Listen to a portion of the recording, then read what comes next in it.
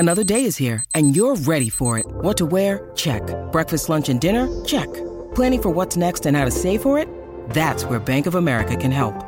For your financial to-dos, Bank of America has experts ready to help get you closer to your goals. Get started at one of our local financial centers or 24/7 in our mobile banking app. Find a location near you at bankofamerica.com/talktous. What would you like the power to do? Mobile banking requires downloading the app and is only available for select devices. Message and data rates may apply. Bank of America N.A., member FDIC.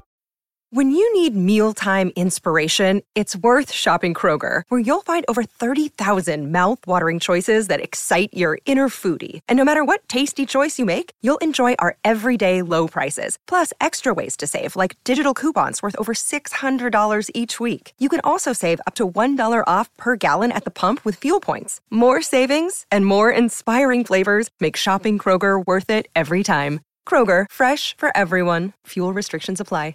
Hello, everybody. This is Marshall Poe. I'm the editor of the New Books Network. NBN listeners like to read books and buy them. So we thought we'd tell you that right now, our friends at Princeton University Press are having a remarkable site-wide sale. You can get 50% off books, including ebooks and audiobooks, with the code 50, F-I-F-T-Y, at checkout until May 31. You can save some real money on Princeton University Press books. I encourage you to go there and check it out. Welcome to the New Books Network. All right. Hello, everyone, and welcome back to the New Books in Music, a podcast channel on the New Books Network. My name is Alex Kuchma, the host of the channel, and today I'll be talking to Geoff Harkness about his new book, DVS Mindz, the 20-year saga of the greatest rap group to almost make it out of Kansas. Geoff Harkness, welcome to the show. Thank you. Thanks for having me. Yeah, of course. I followed your career for a little bit of time. I've read some of the other work that you've done in the Chicago hip hop, kind of underground hip hop scene. And it was a blessing to be able to get my hands on this and to kind of dive into this material with a little bit more depth. So yeah, thank you.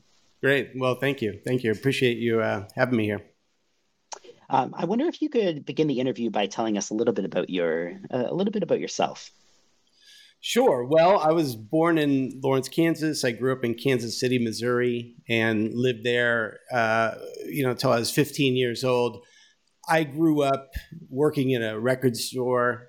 When I was 13, I got a job there, learned all about music. I played in bands, in punk bands and metal bands in Kansas City when I was 15.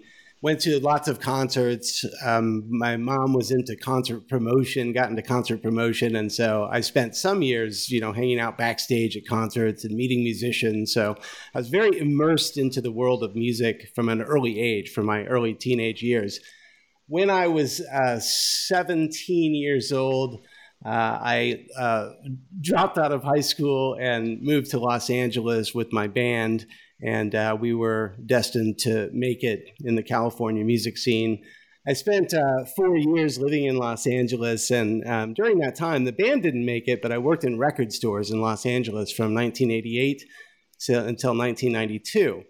And that was an incredible time to be working at a record store in Southern California. I really got into hip hop at that time, although I'd been working in record stores and obviously very into music, for much of my life. But living in Los Angeles really was transformative because that was such a great period for hip hop music, for rap music, and just being right there in the heart of all of it was an amazing experience to be, actually there, as those records are coming out, going to the, see the concerts and it was a great time for music and really fun, very transformative. So then I ultimately moved back home to go to college, and here I am today. That's a whole another story. The Los Angeles scene, was it hip hop that you were interested then? I assume the band was not. Yeah, well, actually, I was recording, demos with hip hop musicians when I was 18 years old, doing all the instrumentals and producing the tracks, with collaborating with rappers. So, it was always around. My band was not, necessarily playing rap music, but working at the record store, I got introduced, right as it's coming out, to NWA, to Cypress Hill, to Digital Underground, to Kid Frost, all of the, this great stuff that was coming out at that time. And, by the time I was probably 20, 21 years old, I was at that time listening to almost nothing but, rap music. And, at that time there was all the grunge stuff was coming out, which was great music too. And, bands like Rage Against the Machine, I think I saw their 10th show or something before they were signed. I mean, it was just such a cool time to be there. That's amazing. So how did you end up coming to write the book on Devious Minds? So when I was I was going to the University of Kansas and finishing up there, I got my first job out of college, which was as a music journalist. And at the same time I started that job, I was going to KU as a graduate student. So I'm kind of doing two things. One is I'm a sociologist and I'm doing, sociological research. And then my part-time job, is to write about music and to interview bands and go to concerts and stuff like that. So it's a great period and really fun. So I was assigned to write a concert review of U-God, who's a member of the Wu-Tang Clan. I was going to review his show, and I went to the show, and the opening band is this act, Devious Minds, and I just thought that they were amazing. And I wrote a review basically, saying that Devious Minds had blown U-God off the stage. It turns out Devious Minds was this band from Topeka, just down the road, and I ended up doing a feature story about them. One of the first sort of substantial features that was written about them. And because I was going to graduate school and I was starting to make this documentary film as part of the graduate thing that I was doing, I ended up making a music video with them, and it was their first music video, and I had never done anything like that either. But we did a video for their song Tired of Talking, and it looked really cool. It turned out to be great. And we continued to sort of collaborate together and work together. And eventually, because I was making a documentary films at the time, we said, let's make a documentary about you guys. So we did a documentary film about Devious Minds, and I interviewed everybody in the band, and I interviewed their manager and their fans and their friends. And I was already going to their shows. I was a fan of theirs and going to their shows and videotaping their shows. So we incorporated that footage and, ended up making a 2-hour documentary about the band. So it was, I was never really thrilled with that documentary. I thought it was, the interviews were cool. We did good stuff, but I didn't think it was like a great documentary. It was more like, we were thinking of it as more of a promotional piece, like an electronic press kit or something like that.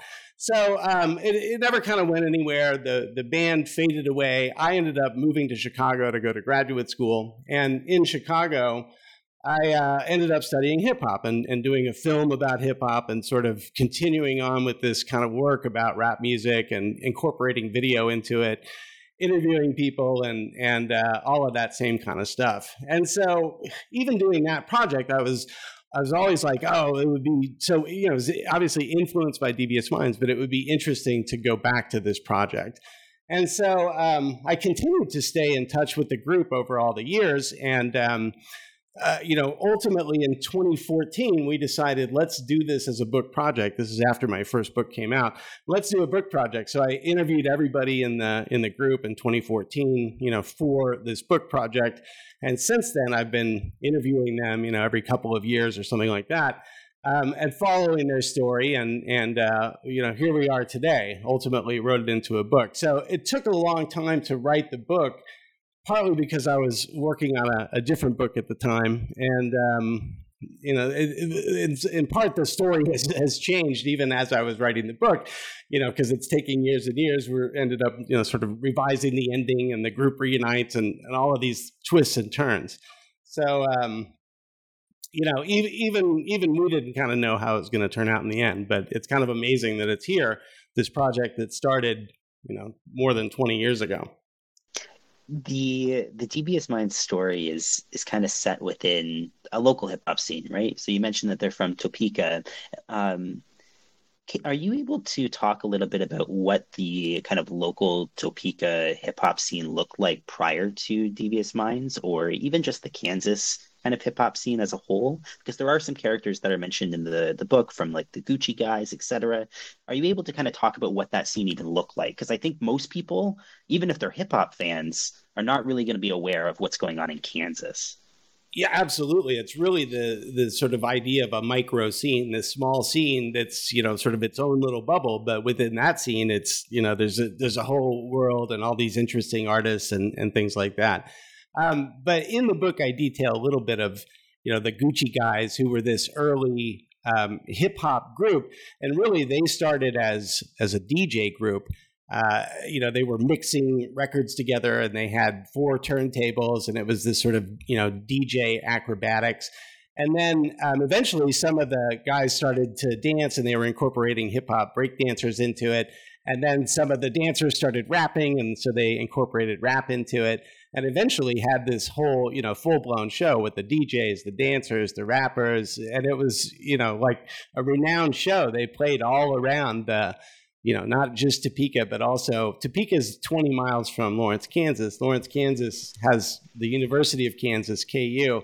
That's 30,000 college students. And it has a renowned music scene. So there's a huge music scene in Lawrence. Even today, there's a big music scene, lots of venues, and then lots of students to go to those venues. So there's a lot of sort of cross-pollination in that Kansas scene, in that Eastern Kansas scene. You talk about the DVS Mindz guys opening up for You God, but prior to that, I could ask how DVS Mindz ended up kind of forming and getting together, but really, who is DVS Mindz for the people listening at home? Who are these guys, and what is kind of their importance in that kind of local scene? Well, in different parts of the United States, if you were to talk about, rap music coming from, let's say, South Central Los Angeles, you have to talk about NWA. If you talk about rap music in Kansas City, you have to talk about Tech Nine. He's sort of the page one. You would have to mention his name. Well, in Topeka, which is a smaller city, to me, DVS Mindz is the band that you have to mention if you're going to talk about rap music in Topeka, Kansas. In some ways, they were the sort of the founders. Now, certainly not the only rappers around. There were lots of other ones, and there are rappers who are mentioned in the book, who were pioneering this scene at the same time. But I would say that they were the band that, not only did they go the furthest, but they were sort of the biggest band on the scene. They were the band to beat even back then. They developed, they all lived at a house together and lived there and wrote music and, not recorded so much. A lot of it was performing. They learned how to perform because they didn't have a lot of recording equipment. And so they focused on their live show and they became this sort of renowned live act. Everyone, not just in Topeka, but they began to get booked at opening for, some of the biggest acts around. And so when, one of, Black Sheep or, DOS Effects would come to town, well, who are we going to get to open? Oh, let's get DVS Mindz, because they were known to be a really reliable act that could just, get the crowd going and also had this sort of local twist as well. So they became, they formed in the early 90s and developed in the mid 90s. They spent a couple of years touring and trying to get a record deal, traveling all over the country, networking, going to conferences, doing whatever they could to try to, sort of get a major label deal. And when that didn't pan out, they decided to release their own independent label, own independent record on their own independent label. And this is around the time that I met the group. They were just about to release their debut album after all those years. And so that album came out and it did get a lot of critical acclaim. They were nominated for awards for several years in a row. And they continued to be, opening for these major acts. Sort of the pinnacle of their career, and written about in the book, is their opening for the Wu-Tang Clan, which was this big show. Everybody's there, and they did an amazing job. It was an incredible performance. Unfortunately, the band, there was volatility within the group as well. There, part of what made them so great was that there was a volatility and electricity. And, like many bands like that, they weren't able to sort of sustain themselves. And so, they kind of drifted apart in 2002, 2003. Got you. There's a fair amount of kind of the, let's say the tail end of the book, or the last third of the book, that talks about what happens after DVS Mindz ends up breaking up, and the legacy and kind of the story that ends up continuing. What does end up what happens after that initial kind of collapse, let's say? Well, and you know, the book is structured in 3 parts. And so the first part begins with the childhoods of the 4 members of the group, and how the group formed, how they came to live together. The second part of the book is at their sort of artistic prime and in the heart of everything when I was there. And then part 3 comes, you know, tells what happens afterwards. You know, what happens from, let's say, 2003, 2004, when the group kind of breaks up, and what happens to the group, you know, when they don't make it, you know, when it kind of falls apart for them. And they go in very different directions. And I mean, should I spoil it and tell everybody what actually happens, or should I just say they go in very different directions and you almost have to read it to find out? You could certainly spoil it a little bit. I don't think that ends up hurting. Yeah, feel free to spoil it a little bit. All right, I'll spoil it a little bit. So they all go in very different directions. You know, Stu is the founder of the band, and he continues to make music. He's, you know, the artistic, you know, soul of the group in some ways. And for him, it's all about the music. And so he continues to make music and record music at just almost an incredible rate. And so he puts out, you know, something like 12 albums in, you know, 6 years or something like that, and just records and continues to sort of keep the musical, not so much the dream alive, but just continues on as an artist, decides that for what, you know, what is important to him is the art and not necessarily the commerce or the commercialism. At the same time, you know, because technology changes, and that's part of the story too, technology changes, and that allows him to then distribute his music to the world for free. And, you know, maybe he doesn't make tons of money from it, but people listen to his music all over the world and they give him feedback. You know, in some ways, his audience is much more significant than it was back then, and numerically. At the same time, you know, Stu is an artist, and he talks about how, you know, it's very different having listeners, you know, who you never know or see listen to your music versus, you know, the live experience that they were so known for, and having that face-to-face contact with their fans. You know, I think he misses that in some ways. So he keeps I would say, the dream alive, and then also kind of finds peace with a family. You know, he raises a family, he, you know, has children, he gets married, and kind of finds a solid family life for himself. So that's Stu. Barry, who met Stu when they were 4 or 5 years old, and you know, have been friends all of this time. He you know, ultimately moves to Denver and takes up with another group of musicians there and continues to release music and record music, but has, you know, struggles and challenges along the way that are described in some detail in the book. And that becomes part of his story, but he still lives in Denver, the Denver area today. Damon, who had sort of always had a job, you know, back when I met them, and had this sort of white collar job and was kind of a professional. Well, he ended up moving to Dallas and becoming a corporate trainer for Samsung, and, you know, working in the technology industry and in the phone industry. He has traveled the world. He's, you know, been to Argentina. You know, he's been married for a long time, you know, lives at a nice house, drives a really nice car. So, you know, he says that all of the things that he dreamed about getting in rap music, he ended up, you know, getting by going this sort of other path. And so he pursued, you know, sort of the more of a, you know, might call it a traditional corporate path, and became very successful. You know, what's interesting about him is that, you know, his story certainly doesn't begin that way. You know, it's quite a trajectory that he takes, you know, from the beginning to there. So seeing that story unfold was amazing too, because he hadn't done any of that when I met him. You know, he was just, you know, sort of getting started on that path in some ways. So it was amazing to see how that turned out. And then Dewan had some real struggles along the way.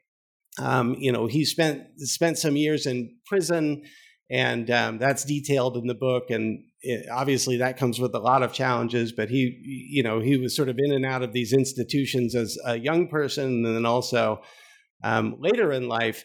When he finally, does sort of, I don't want to spoil it too much, but there's quite an incredible twist right at the end. And to some degree, we all wondered if he was ever even going to live or walk again.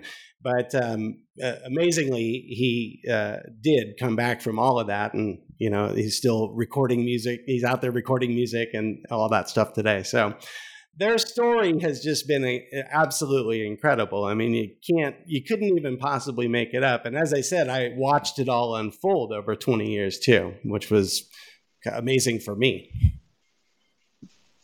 The book kind of celebrates this idea of a failed music career, and it takes seriously all the things that never really happened. What can the DVS Mindz story really tell us about failure? Because I think that's a important element of indie music, certainly underground rap, but it's not the story that typically gets told. Right. Well, I think, there's two parts of it. One is that, I say in the book a little bit, I just touch on this slightly at the beginning, but even our stories of failure, these success stories, there's this narrative around failure now that failure is just great, that everybody should fail, that all the great startups, where the CEO was somebody who had a bunch of failed startups and then, figured it out. And, there's all this sort of narrative around, the CV of failures and, how failures, you learn from your failures. But what happens when that's not the experience? I mean, in my own experience, failure is not always a great thing. Sometimes failure sucks, and sometimes failure doesn't lead to success, not necessarily. So, one is I'm sort of questioning this idea that, all failure is great and all failure is a stepping stone to success, because I feel like that's become the narrative. And in some ways that covers up, that allows a lot of failure to occur and to get sort of, brushed aside as, no, this is just stepping stones to success. Don't worry about your marginalized position. You're just on your way to great things. And I think not necessarily. So one is sort of questioning that idea. But then the other thing is, to what degree was their career actually a failure? Do they see it that way? I don't think that they necessarily do. They had some incredible moments. They achieved so many things. I think of, when I played music, we didn't get anywhere near what DVS Mindz accomplished. And, I still look back on that experience in some ways that are very positive. And I did learn some things, not necessarily from the failures of it, but maybe from the successes, from the creative parts of it. And I think it's the same for DVS Mindz. They had some incredible moments, some incredible highlights. And to just say that, because they didn't sell 10 million albums, that it somehow constitutes a failure, I don't agree with that. I don't think they agree with that either, So, they almost made it, but they sure did a lot of cool things along the way and had a lot of fun and have a lot of great memories. And, they accomplished a lot more than most. And now look at them. They have a book written about them and everything. What do you think prevented them from, let's say, breaking out of the Kansas region? Because that is the book title. I mean, I think that's tough. They could have, moved to New York or something like that. I think to some degree they were distinct because they were from Kansas. But at the time, maybe, that they had a lot of music that discussed, the Midwest and being from Kansas, but, maybe they could have even played that up more. Some of the songs like Central Time Zone, Check the Kids from Kansas. These are songs that didn't appear on their first album, even though, they were very rooted in that sort of identity. And so, perhaps they could have even emphasized that and played it up even more. But I think to some degree, they always got questioned, like there's rap music in Kansas, they have hip hop in Kansas. People almost couldn't believe it, that they were from Kansas. And so, I think it just, people didn't quite get it. They didn't understand that there could be a group from Kansas that was really good. I think now the idea of that sort of micro scenes, people understand that there's, great music taking place all over. And certainly, the way that people listen to music has changed a lot too. I think from the perspective of a hip hop fan and a hip hop kind of listener, I think the identity of Kansas plays some sort of role in this as well. Certainly, when I think of Kansas City hip hop or just Kansas hip hop, I think of Kansas City for one, and I am thinking about the names like Tech9 and what he ended up doing with Strange Music. And for those that are listening that are not familiar with really hip hop or what Strange Music is, it's a very alternative, experimental hip hop label that has kind of pushed the genre into kind of different territories and certainly represents a different sound than what DVS Mindz does. DVS Mindz would be a little bit more kind of street-oriented rap, whereas the Strange Music guys are distinctly not that. But when I think about the region, I am thinking about what Tech9 did and the Strange Music sound. And I think that has at least something to do with how I would kind of come at this and limit maybe my, I don't want to say expectations for DVS Mindz, but that's certainly not the term, but it would frame my going into that scene looking for a specific type of sound. And DVS Mindz is not necessarily that. Do you think that the kind of rise of Strange Music impacted their story at all? Or do you think it was always completely separate? Well, yeah, Tech9 was around. Certainly when DVS Mindz got started at their first show, Tech9 was there, and already he was the headliner. So, you know, they were in a competition. He was not part of that competition. He was like a separate performer because he was that far along. Even already, he was ahead of them, and they were excited that they got to, you know, meet him and the cipher with him because already he was making a lot of waves in Kansas City. So Tech9 was kind of always, you know, ahead of the game.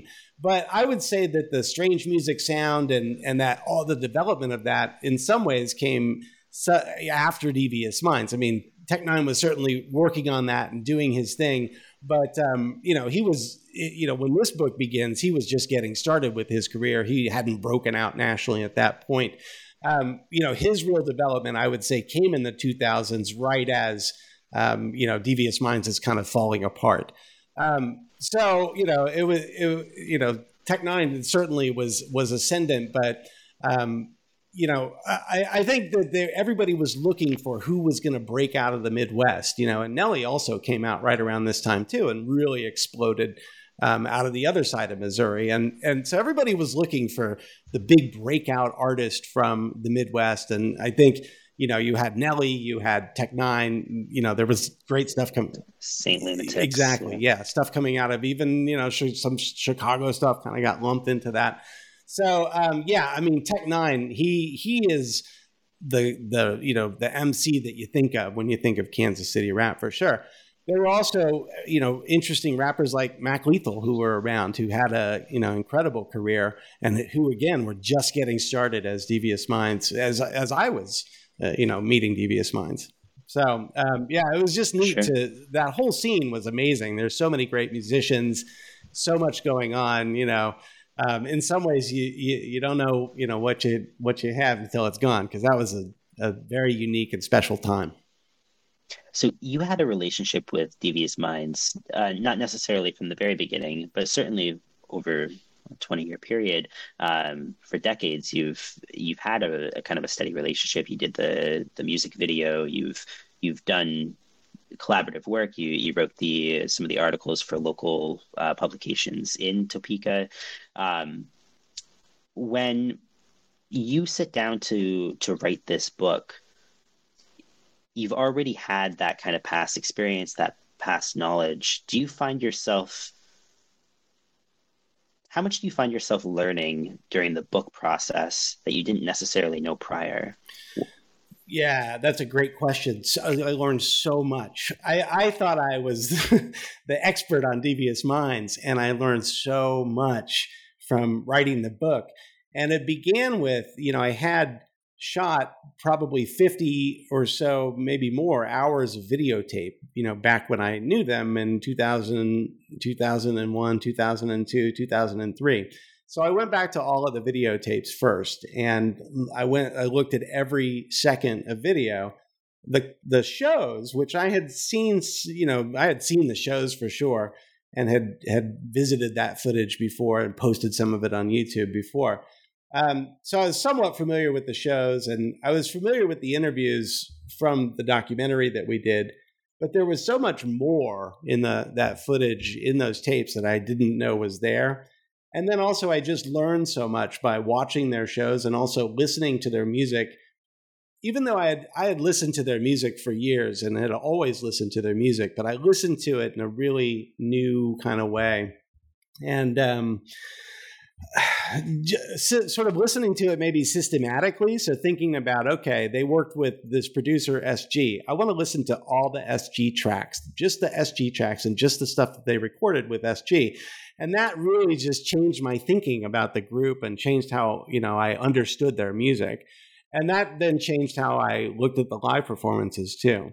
So I learned so much about them musically that I didn't know and thought that I did.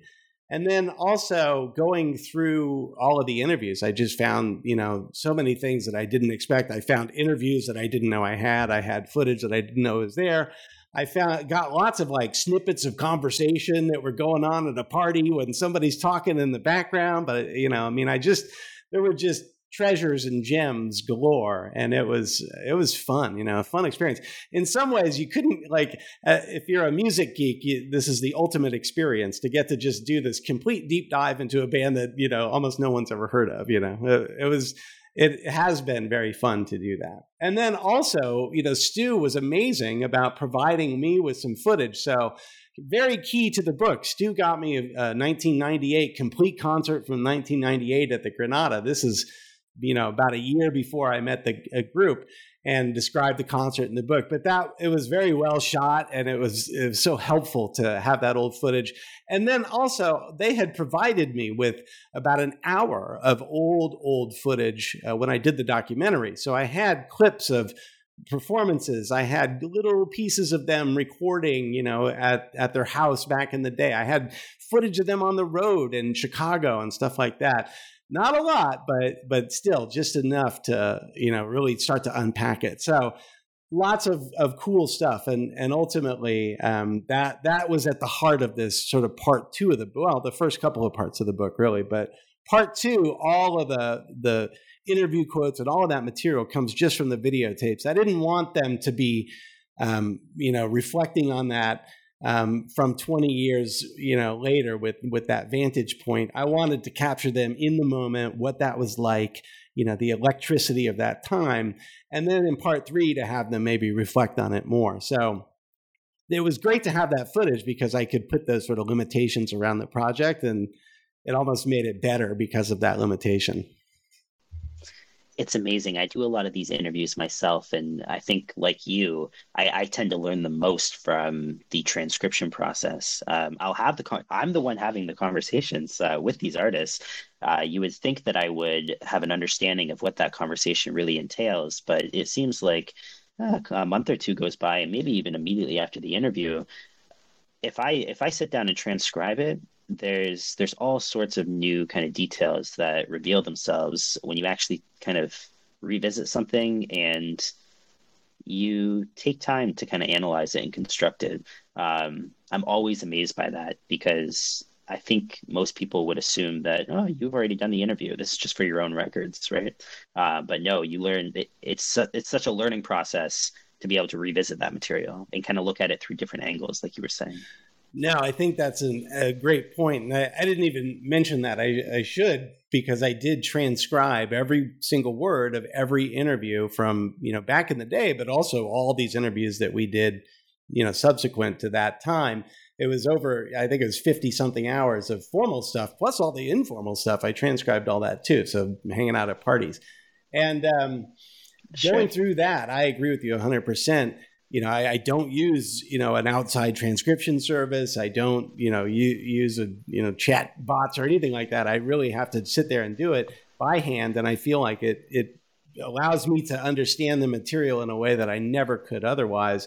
And every time I go back to those interviews too, those transcriptions, it's like, ooh, here's something new that I hadn't, sort of thought about. And so even being able to revisit those transcriptions throughout the writing process, I think really is very, very key to it. So I've always done that in all my projects. I've done a lot of very, interview heavy projects. And for me, transcribing them myself is really sort of key to the process. Yeah, really, really vital. So this is published through a university press. It's published through Columbia University Press, but the book deliberately kind of abstains from theoretical conversations. Why make that choice? Well, that partially that came out of a conversation with the press themselves. Originally, I kind of had the thought that you have to do a theoretical treatment. And so the original book, as I conceived it, was to be the story of DVS Mindz, and then I will sort of impose a theoretical structure upon it and talk sort of theoretically about their story. So I did. I started by writing out the story of the band, kind of what you would see in the book today. And then I did add this theory to it, thinking about some ideas that I was developing and thinking about. And I sent this out to just a few presses, and Columbia liked it. They sent it out to the reviewers, and the reviewers everybody kind of liked the narrative and thought, this theory's really is going to need some work, and so you have to figure out what to do about this theory. It either has to be a lot better, or you have to pare it back or something. So my thought was, let's pare it back. Let's not do a real theoretical treatment, because it is the story of the band that's interesting. And, it was Eric Schwartz at Columbia was just amazing, so supportive of this project. And he said, I think you should, ultimately, he said through a couple of meetings, you should just remove all of the theory.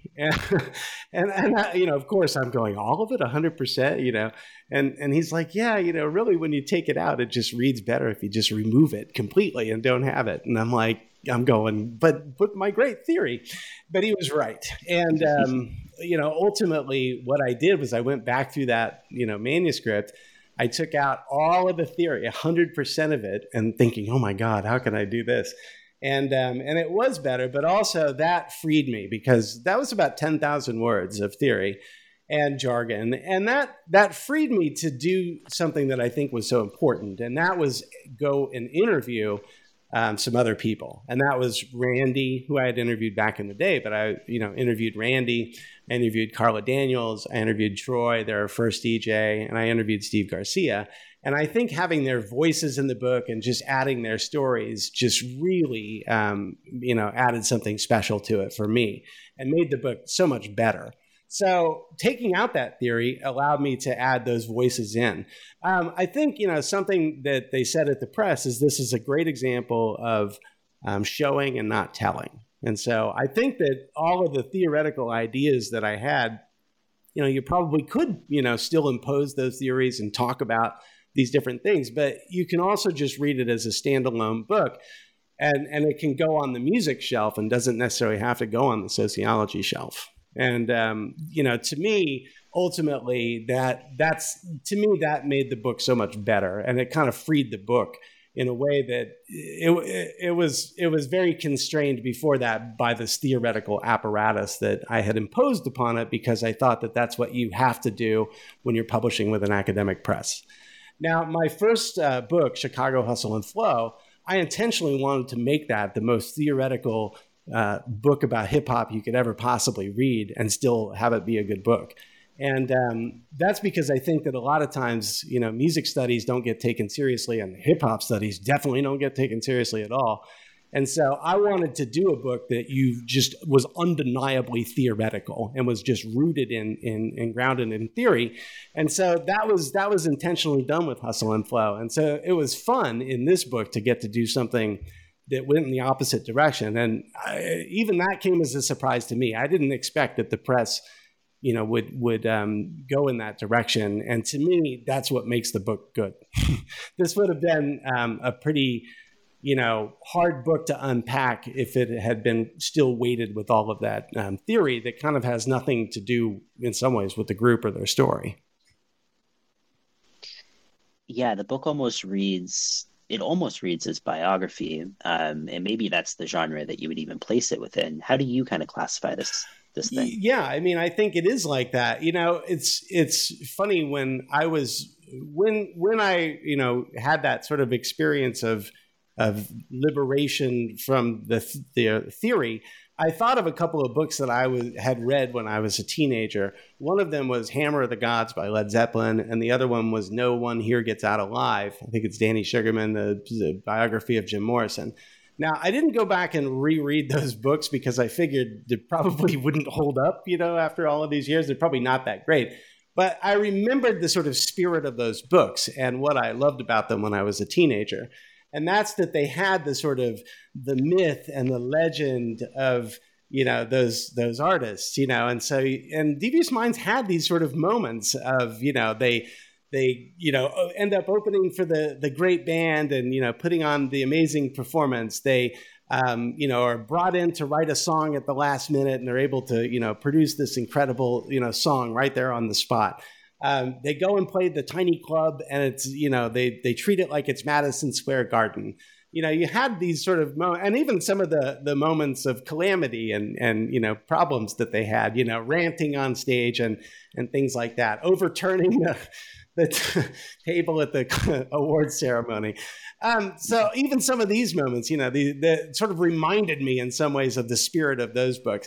Those books, as I recall, and again, I didn't go back and read them, but I think they were kind of filled with sex and drugs, and there's not a lot of that in this book. But that sort of spirit of, here's the myth and what made them so great. For me, one thing to remember is that all of this does start with the fact that I just love their music, and from the first time I saw this band, I just thought this is one of the greatest bands I've ever seen. And I've lived, been around music my whole life, and I just loved their music from the very beginning, and I still do. And so, for me, that's where it all kind of stems from, from that. And that was really driving. And in those books, you get that too, what made, Led Zeppelin so great, what made Jim Morrison so iconic. And part of that is the music, the shows, all of that kind of stuff. It reminded me in some ways of the Devious Mind story. You get a lot of those same moments, even though this isn't the story of, the famous group or whatever. So I guess I was in some ways guided by those kind of books, even though I didn't go back and read them. And even I sent them to the cover designer and said, look at these books. I found the same editions that I had read when I was a teenager. And I said, see if you can do something, with these elements. And you do. If you go look at both of those books, you'll see some little hints of that in the cover design, which I just thought was so cool. The book, and again, for those listening at home, it's called Devious Minds, and that's spelled DBS, by the way, Devious Minds, and then Minds with a Z, or Z, and the subtitle, The 20-Year Saga of the Greatest Rap Group to Almost Make It Out of Kansas by Geoff Harkness. The book for a hip hop fan, I see the appeal, right? Especially somebody that's into kind of indie or underground rap. And if you're particularly interested in something like Kansas City hip hop, or not Kansas City, but Kansas hip hop, it makes sense to have kind of a fascination. Someone like myself, I understand why I'm interested in a book like this. Why do you think other people should read this? What is the sales pitch for a book this specific, I guess? Well, to me, it's a universal story. It's the opposite. This is a book about trying to achieve your dream and not achieving it. And what do you do after that? That happens to all of us. That to me, I felt very connected to this story because we've all experienced this same thing. What happens when you shoot for the moon and it doesn't work out? Do you adjust? How do you adjust? What comes after that? What moves do you make? To me, it's a very universal story, because we all have disappointments. We all have things that don't pan out the way that we want. And even our successes aren't necessarily like, oh, this is everything that I ever dreamed of. Sometimes you achieve a success and it's like, no, you see that story all the time too, So, to me, it's a very universal story. And also, although it is very much rooted in music, you also get their childhoods, you get, all of the stuff that came afterwards.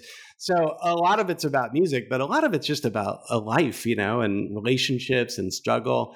I also was very sort of captivated by Stu's, story and sort of quest for a solid family. And a couple of the guys were adopted and things like that. So I really think that those elements, which are very much part of the book, are outside of music. So, to me, it's a real universal story about, trying to achieve your dreams and, struggling to do so. And then also, what do you do after that? Beautiful. Well, Geoff, we've taken up a lot of your time. I wanted to ask you before we wrap things up, what is it that you're currently working on?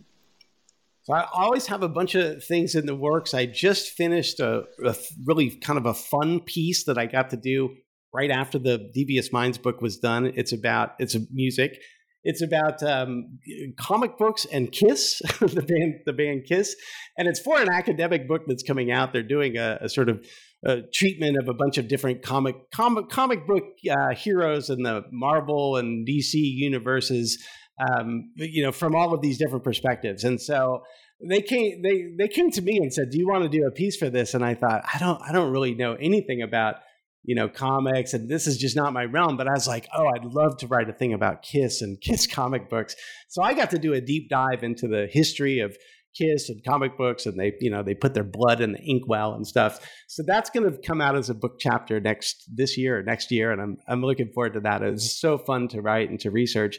And then I'm probably about halfway through the first draft on my fourth book. It is about music. I don't like to jinx it, so I won't say more than that. But I'll say that it's totally about music, and it's also in some ways a left turn. It's not about rap music either. Although I love rap music and hip hop scholarship too. That's by far not the only thing that I listen to, and I'm excited to get to write about some of this other stuff too. Yeah, it's fascinating. So, is there a lot of Kiss comic books? Was that a thing?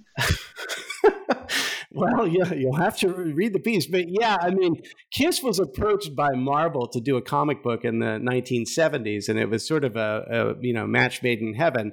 And so Kiss, as always, thinking, how can we, make a show out of this? They, went to the Marvel printing press and had blood drawn by a nurse and poured into the inkwell. So their blood is literally in the red ink that was used for the first Kiss comic in, I think, 1977. So from then on, they got a lot of publicity, and from then on, they have really, had a relationship with Marvel and other comic book companies over many years. Yeah, it's a pretty wild story. Wow, that's absolutely fascinating. It sounds like a great project. Yeah, thank you, Geoff. I wanted to thank you for being on the show today. I really enjoyed it. Thank you so much. This was so fun to get to talk about this book after all this time. So I really appreciate the invitation and all your great questions too. 100%. Thank you so much, and take care.